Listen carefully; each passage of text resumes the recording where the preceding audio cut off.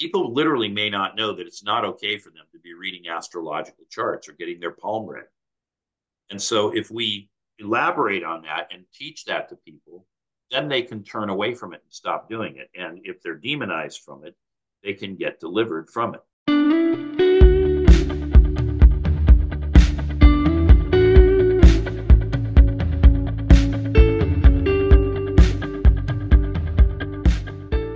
Hey, everybody, and welcome to another episode of God is Not a Theory with Ken Fish. I'm your host, Grant Pemberton, and we're in round two, episode two of the discussion that we began last week on New Reformation as opposed to New Apostolic Reformation. And so, Ken, you and I have been talking, quite a bit, not so much as recently as we did about a year ago, just about your feeling towards this new Reformation that you believe is coming, that's needed, that's necessary here in the West. And so we wanted to talk a little bit about that, and answer some questions that we've been getting from listeners about NAR versus what we're talking about. NAR is New Apostolic Reformation.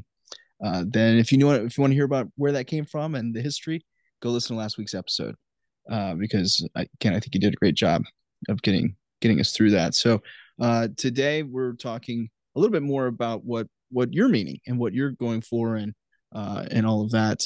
So why don't we just begin to kick that off? I'm pulling up some of the points here that we talked about at this time, but essentially we're comparing the two things. Is that about right? I'm sorry, comparing it to two things. What do you mean, two things? We're comparing this new Reformation to what the critics are saying about NAR, and really what we're going for here, and what you've been pressing hard at.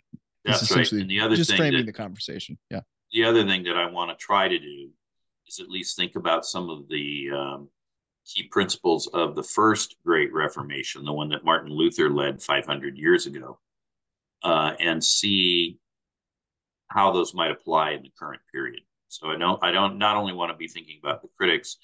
Again, I want to be thinking about what do the historic norms for church life look like. Yeah. No, that's great. That's great. So why don't we kick in here, and let's just go through maybe a summary of what we talked about last week, and then move forward there into. Sure. Yeah. So I've been saying for several years that I think we need a new reformation in at least the Western church. Now, there may be parts of the world where the church is healthier. Oddly enough, that might be places where the church is under persecution or under great pressure politically. For example, in China or maybe parts of Africa. Um, but when I talk about the new Reformation and I think about what do we want to do, where do we want to go, I'm really thinking about how might we seek to call the church to repentance, and again, new wineskins, reshape the expression of Christianity as we go. Mike Bickle has famously said in multiple places that when he was in Egypt, and I want to say it was in the 1990s, so 30-ish and more years ago, he had an encounter with the Lord, and the Lord said, I will in one generation change the understanding of Christianity in the earth. And I think to a very great degree, that's actually been underway and either has already happened or is happening. Because when I think back to the Christianity of my childhood, which is more than one generation now, I have a grandson, so I'm the third of three generations at this point. But when I think back to those years of my youth, there were Pentecostals around, but I wouldn't say that Pentecostal Christianity was mainstream. It became mainstream, and along the way morphed a bit and became what we call charismatic Christianity.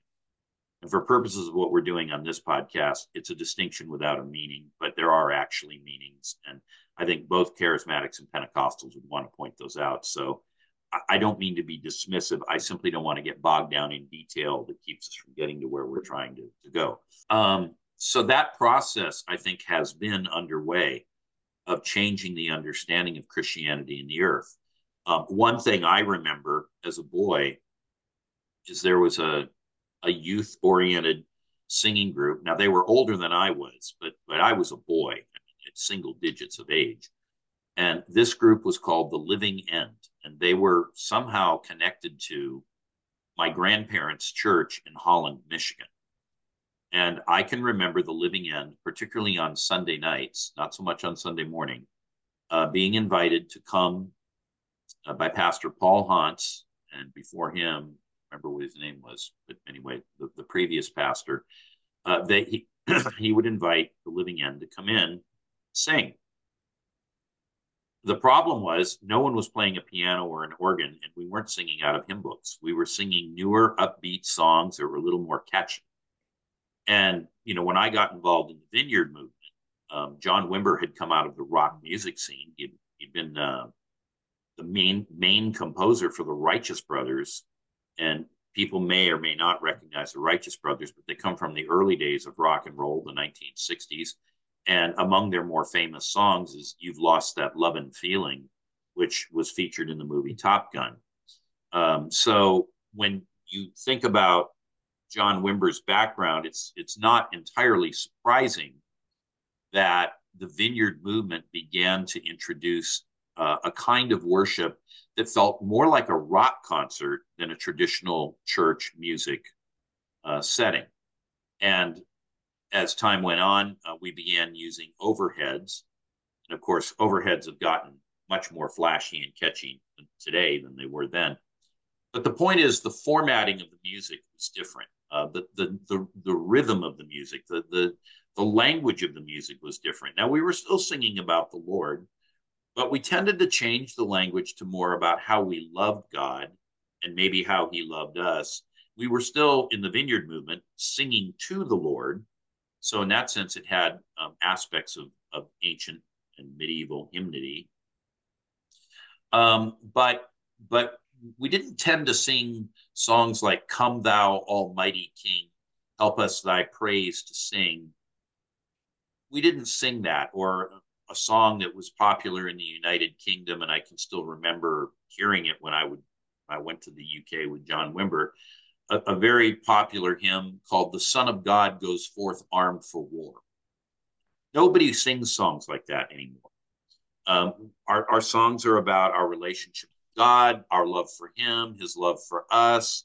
And if you think about what's, I guess you could say, top 40 style music these days in church life, even churches that are not necessarily charismatic are probably singing music that's been heavily influenced by the charismatic movement.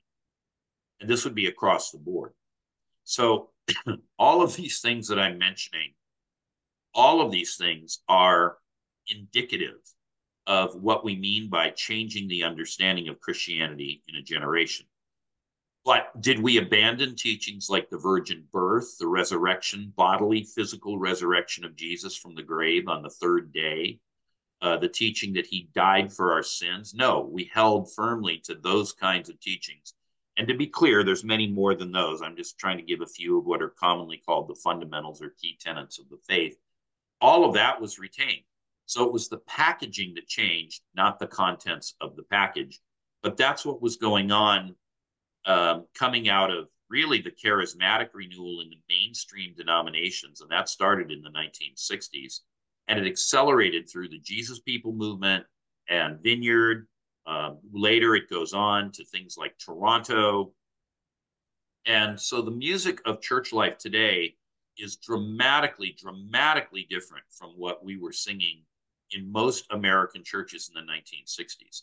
And Grant, you're younger than I am, so I'm not sure if you remember hymns like this, but I know you initially come from a fairly traditional East Tennessee Pentecostal holiness kind of background.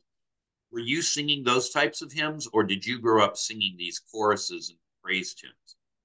Yeah, we certainly would sing the hymns, and then we were pretty affected by the Brownsville music and revival, and so that started getting introduced in mid '90s. But before that, it was certainly the hymns. Okay, so in fairness to Mike Bickle, because again, sometimes people throw things out and they make for very catchy taglines and people latch onto them, but it's not always unpacked very well. And so what this actually means isn't always clear. And I think it's really important for anybody who's a public speaker, and that would certainly include any preacher of whatever stripe or persuasion that individual may be, to define their terms and be clear that people really do know what they mean by that. So, on the one hand, I would absolutely agree with Mike Bickle that the Lord has set about to change in one generation the understanding of Christianity in the earth. But on the other hand, I wouldn't agree with it because doctrinally nothing's really changed, other than maybe the belief in kind of the ongoing present ministry of the Spirit. And with it, maybe this somewhat more controversial idea of modern apostles and modern prophets. But the core essentials of the faith, the beliefs that have carried Christianity through millennia, none of that's up for grabs at all. Whereas the packaging is the kind of hymns we sing, where we meet. We don't generally, most churches nowadays that are getting off the ground anyway, they don't meet in buildings that look like churches. They meet in warehouses, in industrial space, because real estate in urban areas has gotten so expensive that nobody can really afford to do that. And also the philosophy has changed. Do we want to be deploying money towards buildings, or do we want to be deploying money towards actually the care of people or handing out food to the poor, things like that? And so that would be another way in which the understanding of Christianity has changed in a generation. But again, in terms of the fundamental tenets of the faith, I don't think anything has changed. Right, right. But certainly how the style, praxis, contextualization, I mean, for sure. I mean, it is, it's almost like the Industrial Revolution that took place. I mean, for so long, it followed a pretty standard, uh, course. And then all of a sudden, around that time, I would say, you know, probably, where would you guess it? 60s, 50s, 60s, things really begin to change. I think the shift began in the 1960s and it really accelerated through the 1970s, such that I think by the 1980s, it was all but over, except that in a lot of the mainstream, um, what we used to call legacy denominations. And when I say legacy denominations, I'm thinking primarily of Protestant denominations. But this would have been true on some level even among the Catholics. So there was a accepted Catholic hymnody also, differed from Protestantism, but it was accepted hymnody. And even in the Catholic Church, people started bringing out guitars rather than organs or pianos. But in the Catholic Church, we're really talking organs, primarily organs. The Protestant churches, it could have been either organs or pianos, but they were keyboards. But people started getting out guitars. And then later, guitars became ensembles where people were playing bass guitar, drums. And again, it was a bit like a rock concert, maybe not as loud. Hopefully, the lyrics were a little more edifying. But the feel, the tone, the vibe was something that anyone who had grown up listening to the Beatles or anything like that, they would feel some sort of affinity to that music. And this was actually viewed as part of the effort to put Christianity in front of people in a palatable package, to put it in terms of something they already knew and felt comfortable with. And so it would be, we might say today, it was an attempt to recontextualize the faith to the current generation. That was well underway by the 1970s, and it was all but over in the 1980s. And so one of the places you can see this is in Calvary Chapel. They came up with a music group, or division, actually. Group sounds like a band playing, but a music division within the Calvary Chapel movement, and it was called Maranatha Music. Maranatha for "Come Lord, quickly." But we had musicians like, I don't know, Chuck Girard, Lamb, the seventh chapter of Acts. I'm certainly not doing justice to this. I'm just naming a few of these bands that I remember from that era. Keith Green rose to prominence, and he was a piano player, but he wasn't playing hymnody style music. He was playing something that was much more upbeat, at times almost like ragtime music. And people really took to Keith Green's music. He was a revivalist through music. And so, again, this is changing the understanding of Christianity, not because the doctrine had changed, but because the packaging, the expression of it in the earth. And what was the word that Mike said God gave him? I will in one generation change the expression, the understanding of Christianity in the earth through that expression. And so people began to view the church maybe as not where you have one on every corner in an old stone building that is somehow hearkening back reminiscently to the great cathedrals of Europe. All of these churches are moving into industrial parks or much more simplified buildings, possibly on the edge of town. Um, Literally, when people start thinking about the Christian faith, they aren't really thinking about what, for example, my mother or father would have thought of in their own childhood or early adolescence and even early adulthood as they were growing up in America through the 19, well, 40s and 50s, we'll say that. Yeah, no, absolutely. And you're saying all this to say, essentially you're tying this in with the idea of a reformation and That's change and it. all of that. Right, right, right. That's right. And so, on the one hand, we want to be careful about what we say. But on the other hand, I don't think we should be necessarily alarmed just because we're talking about changing how we express the faith. We're simply contextualizing. And I would just add by reference, as an example, the story of Hudson Taylor.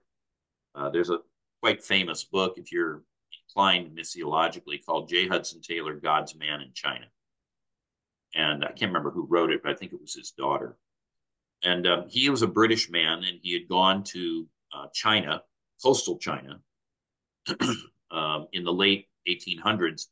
And he quickly recognized that if he was going to be effective as a missionary and evangelize the Chinese, he needed to make Christianity somehow seem more Chinese, more palatable to Chinese people. Now, again, Hudson Taylor did not change the doctrines of the faith, but he began growing a long ponytail. Took a while to grow it out.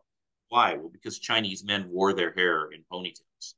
And instead of wearing a British suit, which all of the other missionaries, but also the respectable people who were there, in coastal China from, Hong Kong all the way up to Shanghai, if you were a British expatriate, you dressed in a suit. You might have worn a hat.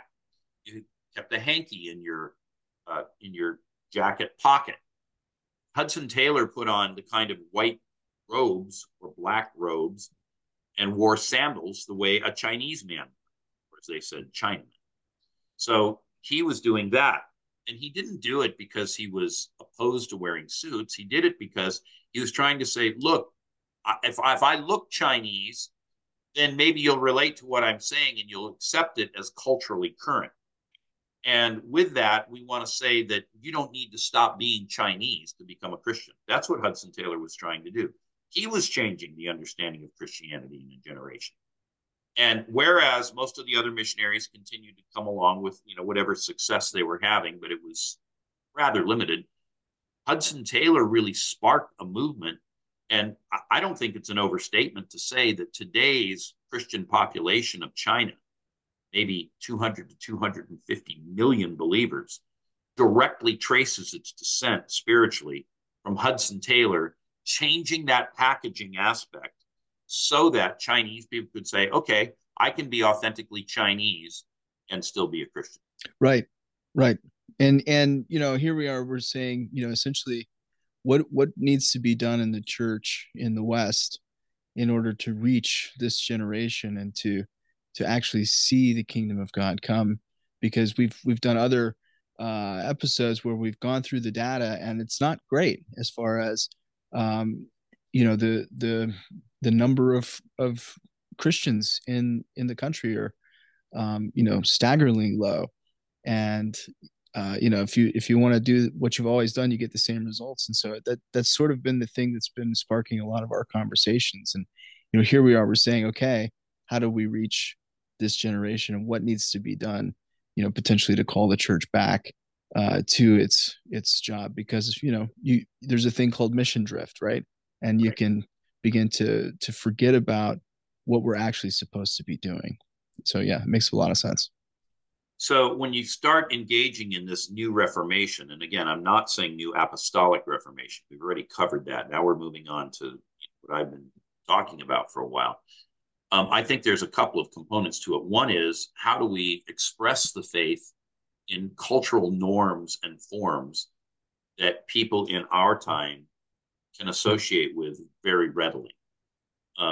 We talked in the session on the New Apostolic Reformation about the Passion Translation, and I said there are some limitations to it. But one of the things that people like about it is it's not King James. There was a time when the King James Bible was itself an attempt to update the Scripture for, at that time, the new generation. Of course, the King James Bible came out in 1611, so it was culture current more than 400 years ago. Is it still culture current today? No, it's not. And many people can't even understand the Elizabethan English in which it's written. So, what is the Passion? It's several things, but one of the things is it's an attempt to update the expression of Christianity in that translation such that people who can't understand, literally cannot comprehend the these, thous, thys, odd phrases like, is there flavor in the slime of a purslane? People don't understand what this means. And while these things are decipherable with a dictionary, they may not be inclined to take the time to do that. It's certainly not the way we speak in modern conversational English. So the Passion is an attempt to update that, just as the King James was an attempt 400 years ago to update the language that was in the then extant translations of the Bible, which had themselves become out of date. And so we're always in the process of trying to update for the current period.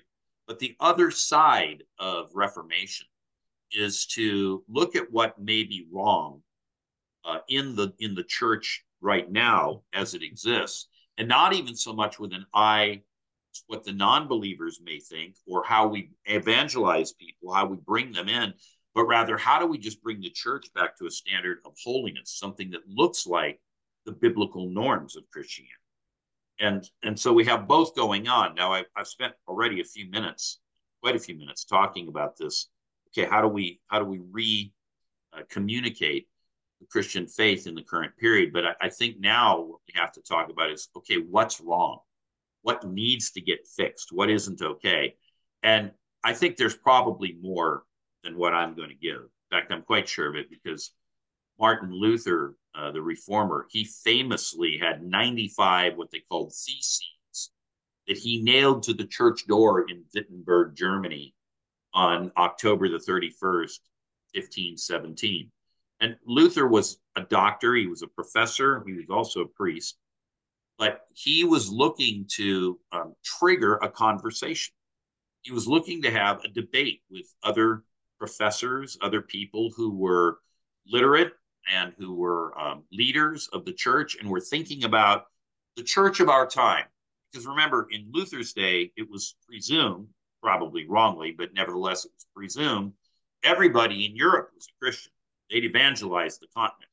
So we aren't so much worrying about what we're saying to the non-Christians, but we are thinking about, are we actually living true to the norms of Christianity?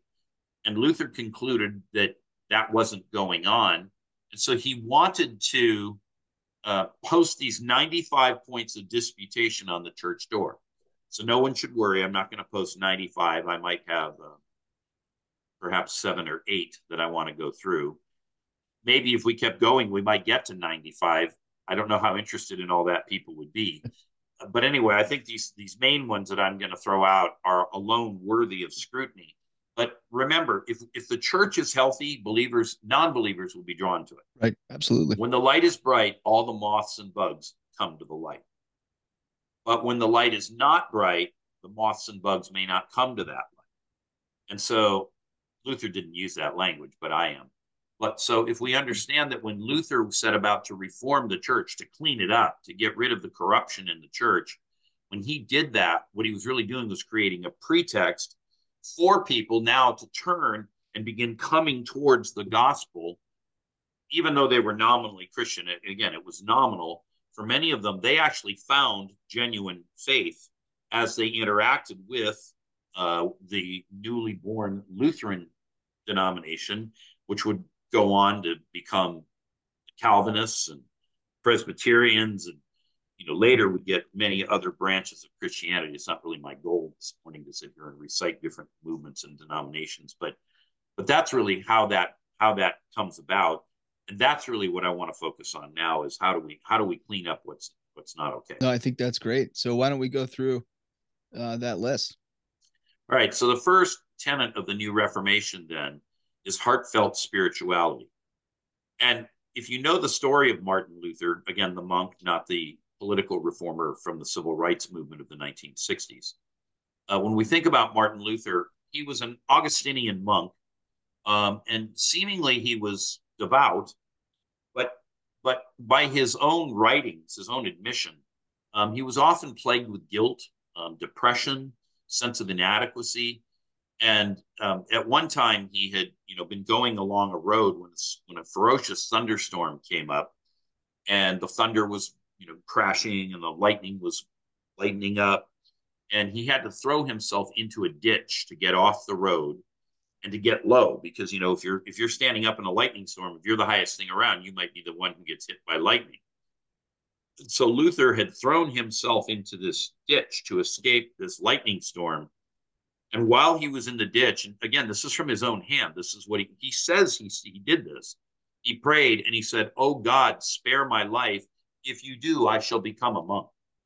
And in the Middle Ages, it was one thing to become a priest, but it was an altogether different thing to become a monk, because it meant that you were now really serious about your spirituality. You were going to become very focused about prayer and fasting, maybe going through the snow with bare feet to discipline the flesh, and go on extended fasts. All these things were part of what it meant to be a monk.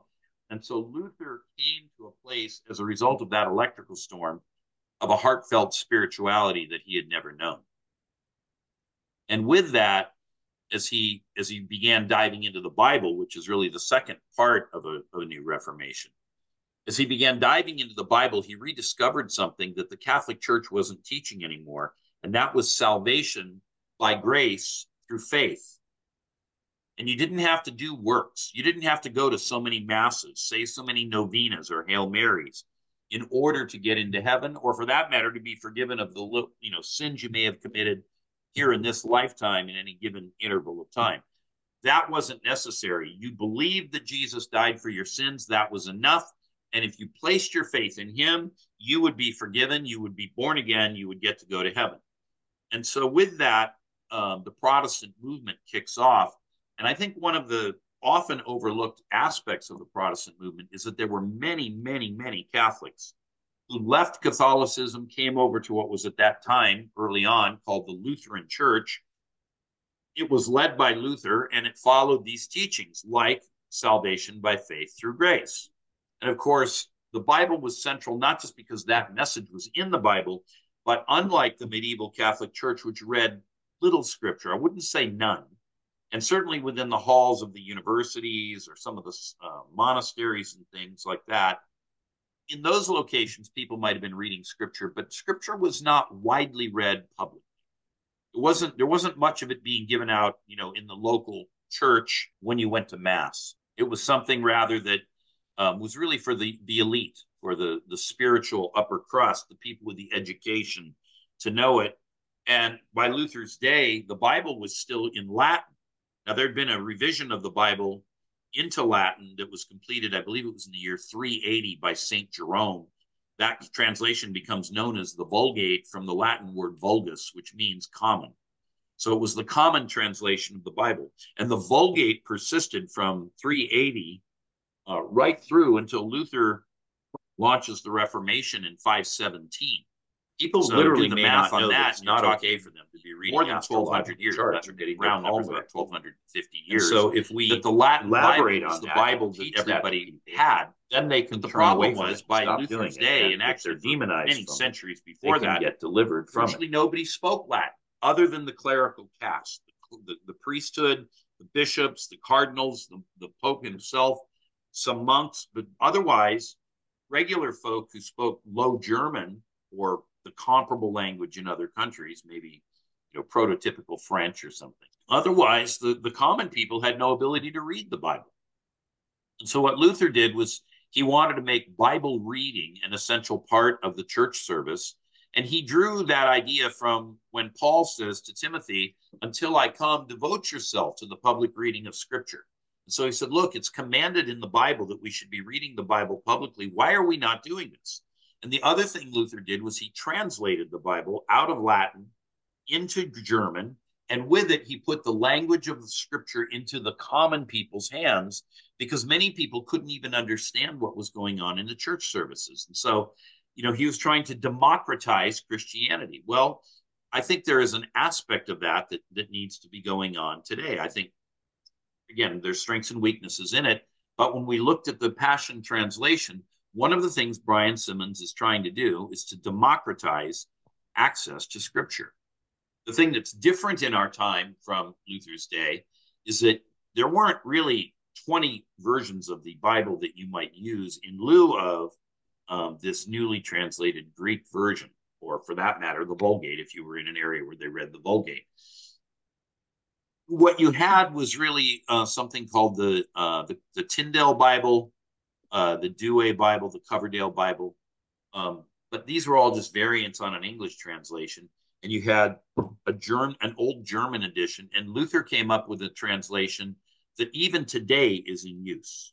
And it's not particularly dated, because German as a language, although it's added new language, for example, due to high technology, automobiles, planes, things like that no one would have known about in the 1500s, the basic way German works, the basic language of describing life, and even words like, I don't know, hat and food. None of this has really changed in the German language. So people can pick up a Luther Bible, and they can get everything that's in the Bible just by reading the Luther Bible. So Luther translated the Bible into German. So when we talk about a new Reformation, we need the Bible to be in the center of things. It needs to govern the thinking of the leadership and the people. We need to use the Bible as a benchmark of what's in bounds and out of bounds, not only doctrinally, but also behaviorally. What does the Bible call for? What's normative in the Bible? Are we doing that? And if we're not, why not? And if we are doing it, but it's, somehow it seems like it's being titrated down, we're going to do less and less of this. Well, then let's go back and see what the Scripture has to say about it, because there may be something more in the Word of God that we never really understood. We never really caught up with it. And so the Bible is an essential aspect of the new Reformation. And I would go further and say that I don't believe there's ever been a widespread move of God anywhere where the Bible was not central and where it was not being preached. And so, again, one of the other things Luther did was, with the Bible, he made reading the Bible publicly in church an essential part of the Christian church service. Now, many people wouldn't have paid any attention to what they were hearing. It's like, yeah, I don't believe that. Maybe they had exposure to other religious ideas on the edges of Europe or elsewhere. So you have all of these kind of additional factors to think about. But Luther, because he wasn't a man with a conceited ego, he could go low and he could embed deeply in the German culture, but at the same time, he could come high because he was a doctor of the church, and he could think about, okay, where does the church need to be? What does the church need to be doing? And how do we bring that expression of authentic Christianity to life? And over, Luther came back to, it's in the Scripture, it's in the Scripture, it's in the Scripture, because there's an understanding that the reason God gave us a written book is so that it wouldn't change over time. As long as people faithfully copied it, it's going to be a more unchanging version of what God himself said than something that is spoken only orally. Now, we have a particular problem with oral translation in Western countries, because we believe that if something isn't truly written down, and now we would say it was some sort of digital encoding to be sure there's been no breakage in the chain of custody. But we believe that oral transmission is less reliable than written transmission. It's a fundamental tenet of Western thinking. And it's because many things that have been studied, what was transmitted orally, they may have let it drop. They ceased being faithful to transmit it.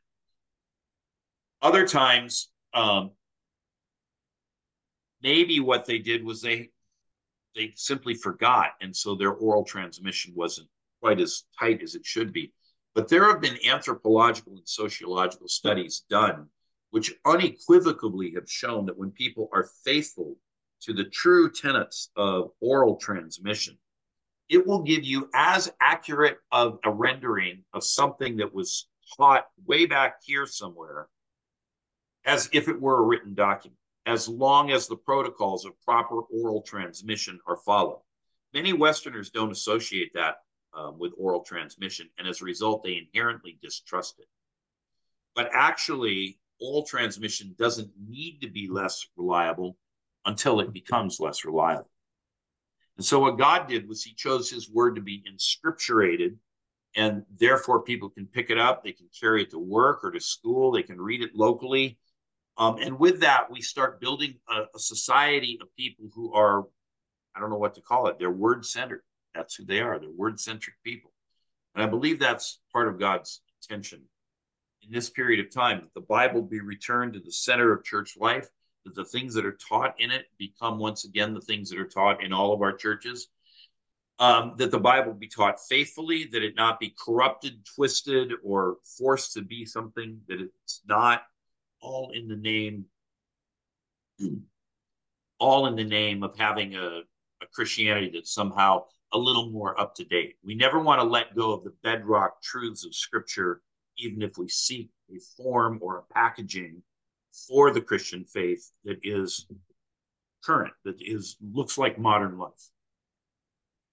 Right. And I know, as we're talking about this, I mean, that's so much inherent in so many of your teachings, that, from everything from deliverance to prophecy to whatever, there's so much biblical basis for it, not as much of like your own thoughts and opinions, because you've found that there actually is merit and power uh, and breakthrough in adhering to the things of the scriptures that we just so regularly, because honestly we're a biblically illiterate culture, and we Yes, don't, why we have more access to it and probably have more Bibles than we've ever had.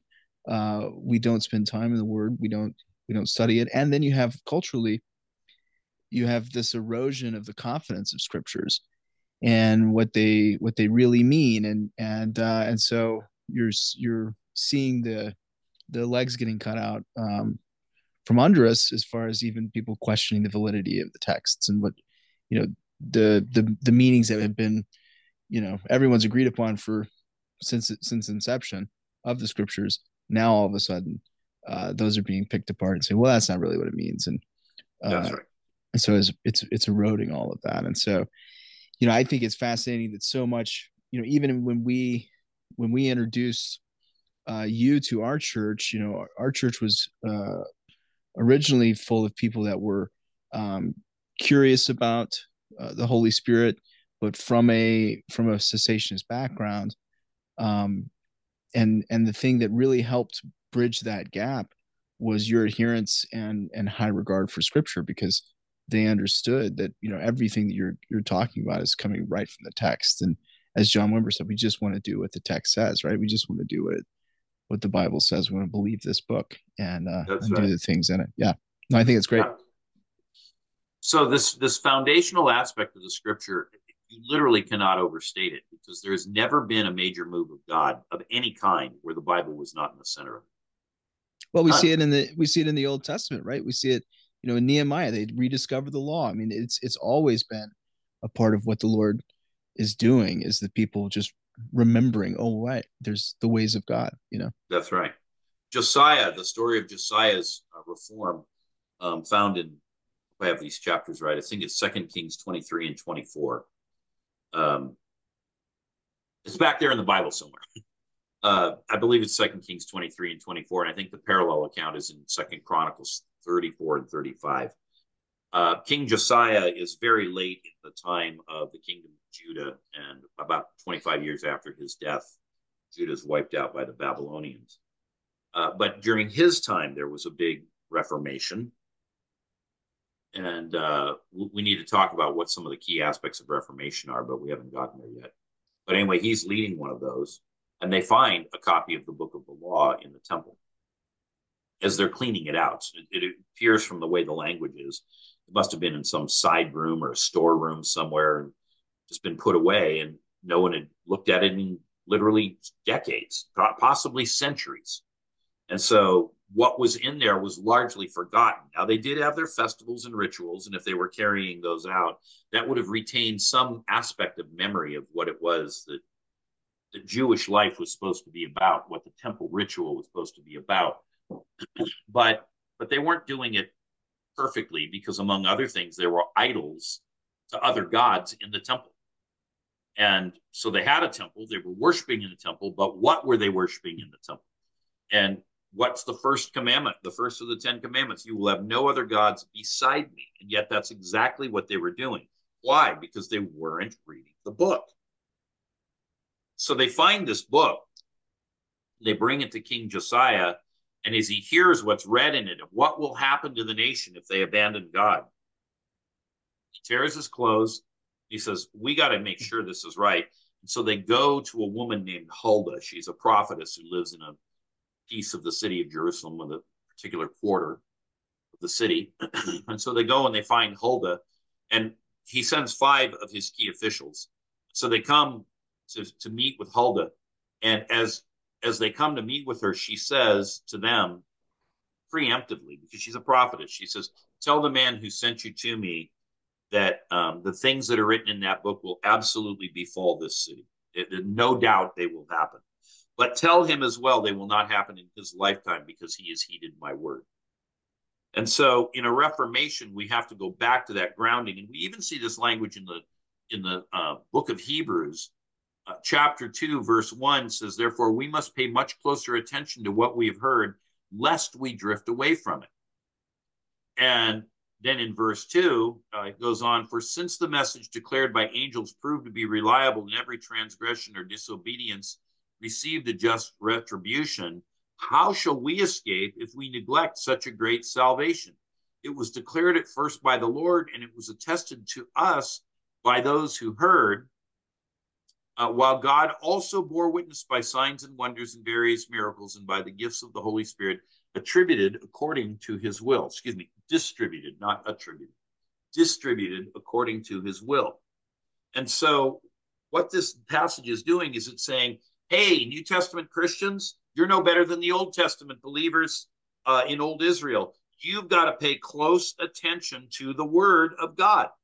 And this is why the gospel gets written down. This is why Paul writes his letters. This is why we have the gospel, so that the things that Jesus said and did would not be forgotten, but that we could go back and say, this is exactly what it says.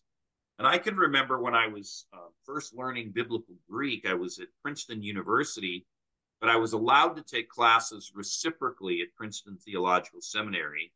And, they would just shuttle part of my tuition money over to the seminary. So I started learning biblical Greek. And as it worked out, and I would say quite providentially, I began studying Greek with the head of the Revised Standard Version Translation Committee. His name was Bruce Metzger. He was the head of the whole committee for the RSV Bible, which is a very good translation even to this day.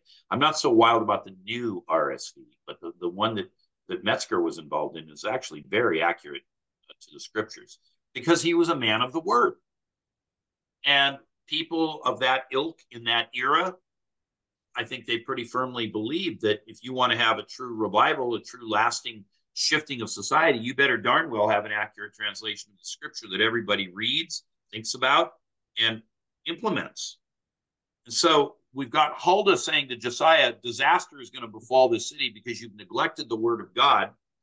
And yet you, Josiah, you're a man who wants to reverence the word of God, so you yourself will be spared all of it. But this is what's going to go down. With that understanding in the background, and seeing that Luther wanted to translate the Bible into German, I do think we need to have the Bible be front and center. And I've had some really interesting experiences along the way. I've had at times pastors make fun of me. They do it in a good-hearted way, but one of the terms that I've had thrown at me is you are content rich, which I guess is to say that I have too much packed into my messages. But what I often find is people come up to me, even in those very churches where the pastors have said to me, you're too content rich. The people come up to me and they say, I could hear you, I could listen to you speak for hours because you make the Bible make sense. And I'm not saying that to brag. I'm just saying I've had people say this to me. And I think the reason I make it make sense is I understand its context. I understand the historicity. I often understand maybe not every single story, but the stories that are involved there, how the text got transmitted to us, how it's historically been understood. And even the fact that we're doing a podcast like this is part of threading all of that through so that people can grab a hold of the meaning of the scripture. They don't need to memorize anything. If they just listen, they'll understand it. And I've always thought the best way to learn anything is just to understand it. You may have times when you want to memorize the very words. I'm not opposed to that. But first, I just want people to understand. So Luther began to speak to the people of the day in the German language. He wasn't preaching in Latin. And then he translated the Bible into German, and he made it available to people. And by the way, why was that possible? Because of the Gutenberg printing press, which had just been released about the time of the Reformation. And suddenly, instead of laboriously hand copying every single version of the Bible, you could lay out these plates, set the type, check to make sure it was right, and then you could print hundreds of copies of the Bible in a day by dipping it in ink and pressing it down on the paper, and then again, and then again, and then again. And there'd be no change in the transmission because you'd locked in that movable type font. And after you'd printed whatever 100 pages of that page, reset the type font, and now print 100 pages of the next page, and then do it again, and then do it again. And suddenly, instead of it taking months or years to get one single copy of the Bible, you might have 100 copies of the Bible in a week or two. And now you could send them out to the churches. And so when the preacher would get up to read, he could actually, we're all he back then, he could read the Bible in the language of the people so they understood what the gospel was about. And out of that, many people were born again. There is something like that we need to return to, the common widespread reading of scripture. And if it happens to be that the sermon is too long, all right, we'll make it a little shorter. But here's a hard reality that many people don't realize. If you're going to really have a sermon with some meat, you probably can't preach too short. Because if you preach too short, you will necessarily be forced to edit out valuable content that helps people have context, helps people understand, why do I care about this? And, I've certainly in my own journey, I've visited a lot of churches along the way, Orthodox, Catholic, Protestant. And I would say that particularly when I was a boy, many of the sermons I heard in certain churches, I don't want to take shots at anybody here, but in certain churches, they might have been 10 minutes long. There was no depth or substance there. Be good, don't smoke, don't cuss. The end. It wasn't quite that brief, but it kind of had that feel to it. And so what ends up happening if we don't really preach the richness and the complexity of the Word of God is we are almost of necessity reduced to moralizing, which is to say, if you do these things, you're good. If you do these things, you're bad. And going back to point one, it has to be a heartfelt faith. I think God cares about whether we live morally. I don't think the requirement to live morally and to do justly, I don't think that's gone away in the New Testament period. But when we reduce the faith to don't drink, don't chew, don't go with girls who do, don't dance, don't. I can certainly remember that expression of Christianity. And I would say that kind of what might be termed legalism is part of what caused my own mother to drift from the faith in the middle part of her life, because she just became weary of all the do's and don'ts. And I think there would be many listeners to this podcast who would say that they've had a similar experience. And so we can't detach the heartfelt spirituality from the emphasis on the Bible, because otherwise we just turn the Bible into a list of do's and don'ts rather than here's how you actually connect with God, relate with God, have relationship with God, get born again, and become the kind of person who lives a life that is truly pleasing. We have to have the Bible for that to occur. Otherwise, it'll all be lost. We'll have nothing to which we should be paying attention, as the writer to the Hebrews said. I'll tell you another couple things that people have said aside from content rich. At one time, I went to a church, very well known church, had a great series of meetings, had some remarkable healings there. I held my sermons to maybe an hour at the most, and generally they were in like the 40-minute range. And I think you can actually say something in 40 minutes, even 30, but you've got to be really targeted. You can't talk about three things. You got to really this is the thing we're doing today. But I did that, and the pastor raved about the meetings. He said, I have not seen meetings like this since. He mentioned a famous historical figure, and he said our people loved this. It was so edifying, and the signs and wonders. I just praise God. We can't wait to have you back. Never been invited back to that church. So a friend of mine who's close with me, he attends that church. So after several years, he went to the pastor and he said, "Hey, how come you never had Ken back?" And this pastor said, "Well, Ken's pretty old school." So what do you mean? He goes, "Well, he gets up and he reads a passage of the scripture, and then he begins to expound upon it and talk about it. And he might go 30 or 40 minutes, maybe even a little longer than that. And that's not the way modern preaching goes. What we do in the modern preaching movement is the first thing you do is you get up and you tell a joke or two to warm up the room, and then you have a story, and then you read one or two verses only in order to make it what we call a legal sermon, and then you expound on that for not more than 15 minutes, and then you tell a closing story or a joke, and then you give a couple of prophetic words, and you get off the pulpit and you're done." He said, "Ken didn't follow that model, and it's just hopelessly out of date. We can't do that." And my friend said, "Yeah, but you said the people loved it, and they loved hearing the word of God proclaimed and expounded, and Ken made it very practical for their lives." And he said, "Yeah, but we just don't follow that model anymore. So it's not the thing that we're doing." And that's why I've never been invited back to that church. I'm still on good terms with that pastor, oddly enough. Periodically, we talk on the phone. Times when he's had questions about things that he might be doing in his congregation or how he should improve, or what would the Holy Spirit say about this or that, he'll actually call me and talk with me. One time I was at a altogether different church, and he had something kind of really like the stove is on fire, kind of hot. And he called me, and even though I was visiting another church and in the middle of ministering to them, I took 2 hours to have a phone call. So it's a weird kind of a mix, but it shows you really in very large letters the de-emphasis of scripture in our modern time. And I know it may not be what we think of as up to date because we've become so attuned to the seeker sensitive model. But I assure you, people actually want to hear the word of God. They want to know truth from error. They want to know what does God think, so that they can please him and walk with him and develop relationship. Now, does every single person want that? No, of course not. There are always people who are reprobate, who are hard of heart, who are determined to go their own way and defy God in any way they feel like. Absolutely, that can go on.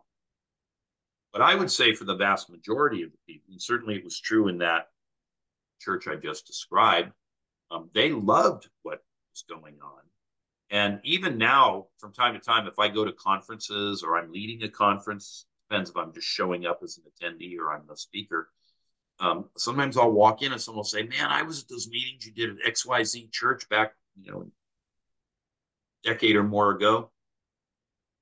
When are you coming back to our church? I can't wait for you to come back."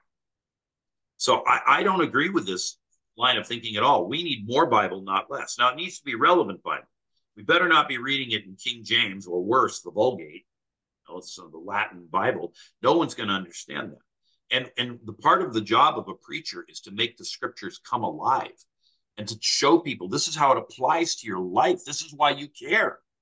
And if you will live according to these things, you will thrive and prosper. And believe me, that promise is given more than once, said different ways, but more than once in scripture. So that's what I think we need to be doing. And what that means, of course, back to this heartfelt spirituality, but also it means we need some training. We need to train people how to handle the word of God well, how to divide it rightly is the language that we see in scripture itself. And with that, to make it applicable to the hearts of the people, because with that they will start remembering things they'd forgotten. They will learn things they never even knew about how they should be living, and suddenly the blessing of God will come down because they're ordering their paths according to righteousness. And in all of that, they'll say, man, this thing of following God, this is the best thing I ever came across. Yeah. No, absolutely. Now, I'm going to put you on the spot, Grant. You're a pastor. You've been a pastor of more than one church.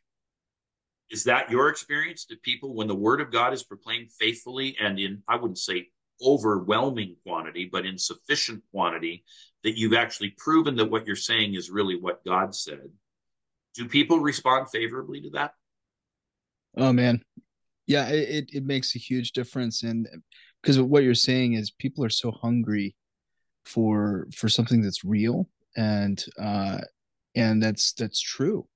And um I don't think they want to be entertained anymore. I don't think they can get that anywhere at any time now, you know what I mean? And so um yeah, if you're preaching the word and you're unpacking it and you're helping people understand what's going on, I mean, we've seen tremendous growth just from doing different series, take walking through the scripture, and just people are just so hungry for that. So yeah, absolutely.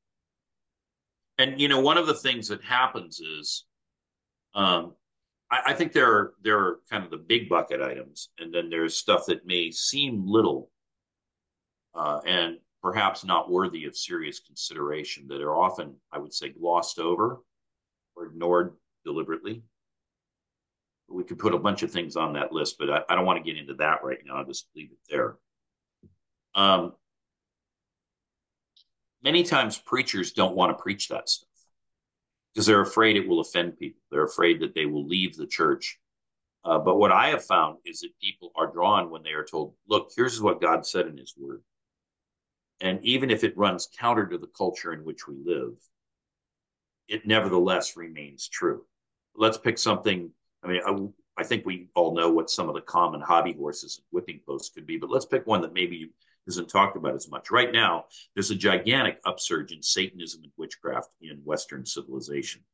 In fact, TikTok, the app, has a sub part of the app called Witch Talk. And in Witch Talk, you can learn about spells and how to cast them and how to do various forms of whatever. Well, the scriptures are very clear that we're not to engage in any kind of witchcraft, necromancy, spiritualism, communing with the dead, augury, divining, omens, anything like that is not to be done. And there are numerous passages in the scripture that address all of this. When was the last time you heard somebody actually preach a sermon on these things?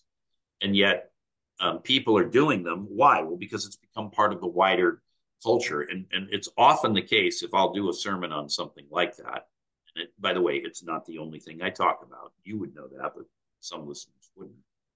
So it's not like I've got a hobby horse. I always get on it and start beating it. But on that specific topic, which is an under-preached area, people literally may not know that it's not okay for them to be reading astrological charts or getting their palm read. And so if we elaborate on that and teach that to people, then they can turn away from it and stop doing it. And if they're demonized from it, they can get delivered from it. This is such a problem, by the way, on this exact issue.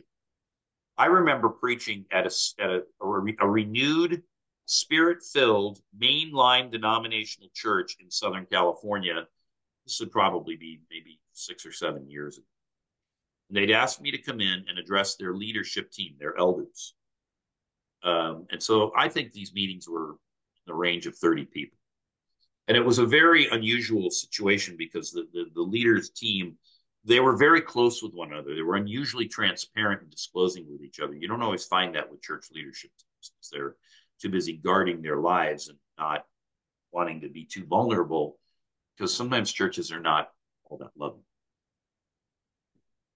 So anyway, I'm speaking to this group of, perhaps it was 30 leaders, maybe it was 40, but you get the sense here. It's not a very large meeting.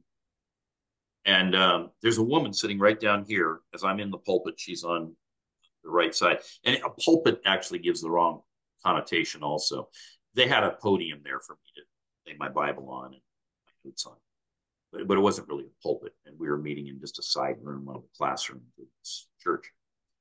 But the pastor was there, the senior pastor, and his wife was there, and I think the associate pastor was there, and all these leaders. And somehow we got onto this topic of things like fortune telling and palm reading and whatnot. And here's this woman just to my right as I'm facing the room. So she's actually technically on the left side of the room. And she puts up her hand and she goes, I need to confess something. I have a confession of me. Okay, go ahead. I'm thinking it's going to be some relatively minor thing. And she says, I have been an elder in this church. And I think from memory, I think she said for 30 years. But it was a long time, multiple decades. I have been an elder in this church. And then she says, just down the street over there, less than a mile away, there is one of these fortune tellers. She said, there is not a week in all the years that I have been an elder that I have not gone to the fortune teller to have my palm read, to have tarot cards read, in order to learn about what was coming in my future from this fortune teller. And I need to repent of this because I'm an elder in this church. I should be a spiritual leader. And I've been doing wrong for all these years. Now, think about this for a second.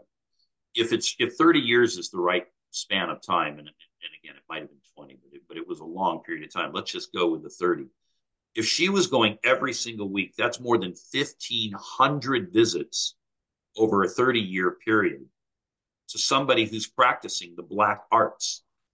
And do you know why this never came up? Because no one had ever preached from the pulpit in that church about why these things are wrong and are not acceptable.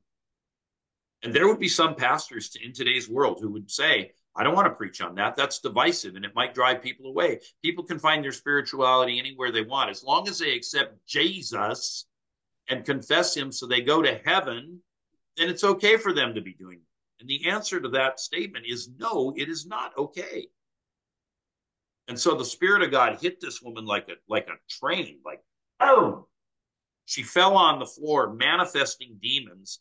And we had right there. I mean, that was the end of the sermon. That was the end of the conversation. It was the end of the discussion.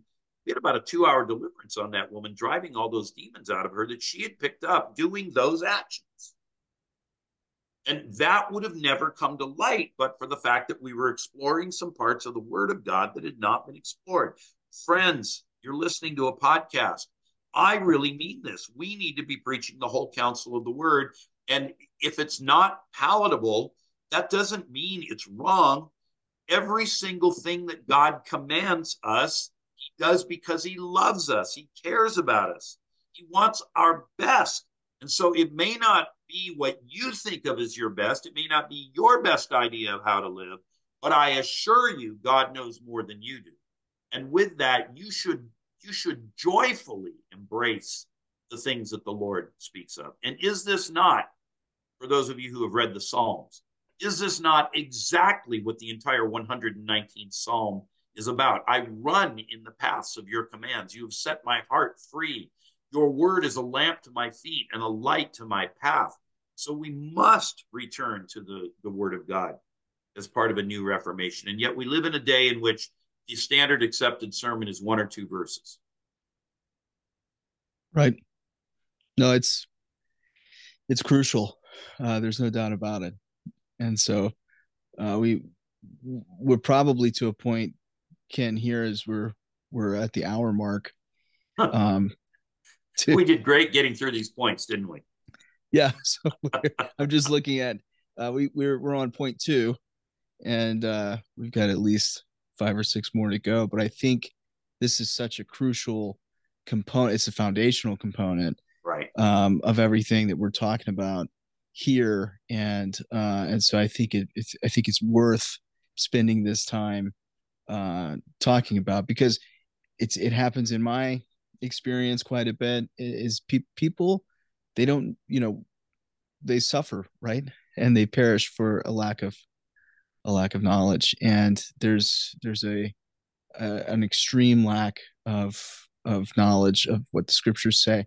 but at the same time, man, the people are hungry. I was around a fire at a party on Saturday, and it was actually a couple pastors were hanging out, and we were telling stories, and someone else was there, and they just couldn't help themselves. They said, tell me what you guys are talking about. Tell me what you mean by this. Why? How did you know that was demonic? How did you whatever? And they said, I've just been so um, what did he say? Shocked at how little he knows is what he said. And so you can it's everywhere. People um as the times are changing, uh people need real authentic Christianity. They need to know what's going on and the tools for that. So I think this is worthwhile of taking this whole episode to talk about that. Why don't as we probably land this plane, and it sounds like we're now going to do a three-parter here Yeah, I think that's right. as we get into that. Can you give some for those that are listening, and maybe there's conviction, and maybe there's you know just, hey, I'd like to get more knowledge about the scripture. Can you give a couple of paths that folks can go to? I know that they can get it from a lot of your teaching, because you do reference the scriptures quite a bit, and do a great job at unpacking that. I know that you've got some courses on Orbis School of Ministry.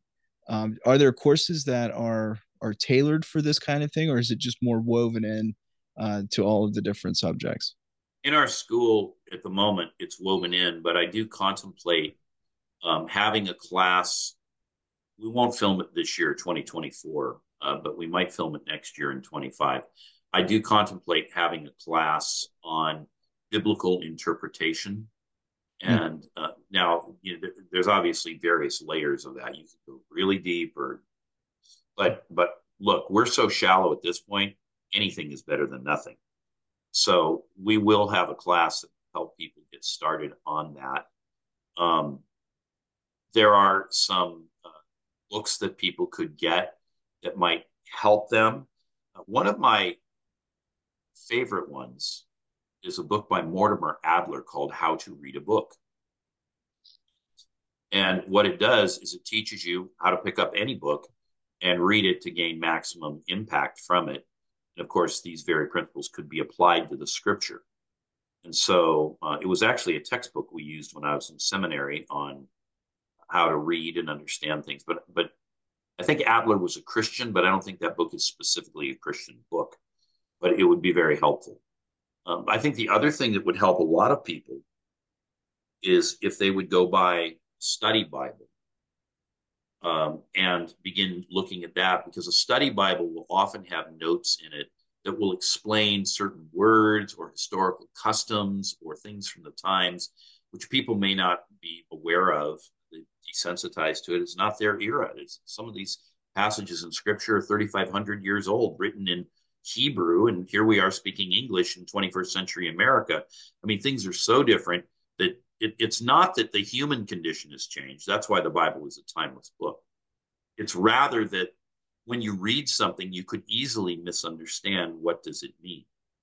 That's why earlier in this podcast, I took so long explaining what does it mean to say I will in one generation change the understanding of Christianity here. I don't want anyone to take away from that we're trying to change the doctrines of the faith, but the way we express that culturally, that might change.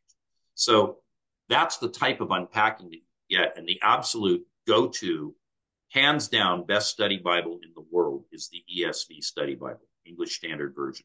I'm aware that there are other study Bibles. Some of them are actually quite good. The NIV is one of them. Jack Hayford has the Spirit-Filled Study Bible. It's not too bad. I like it pretty well.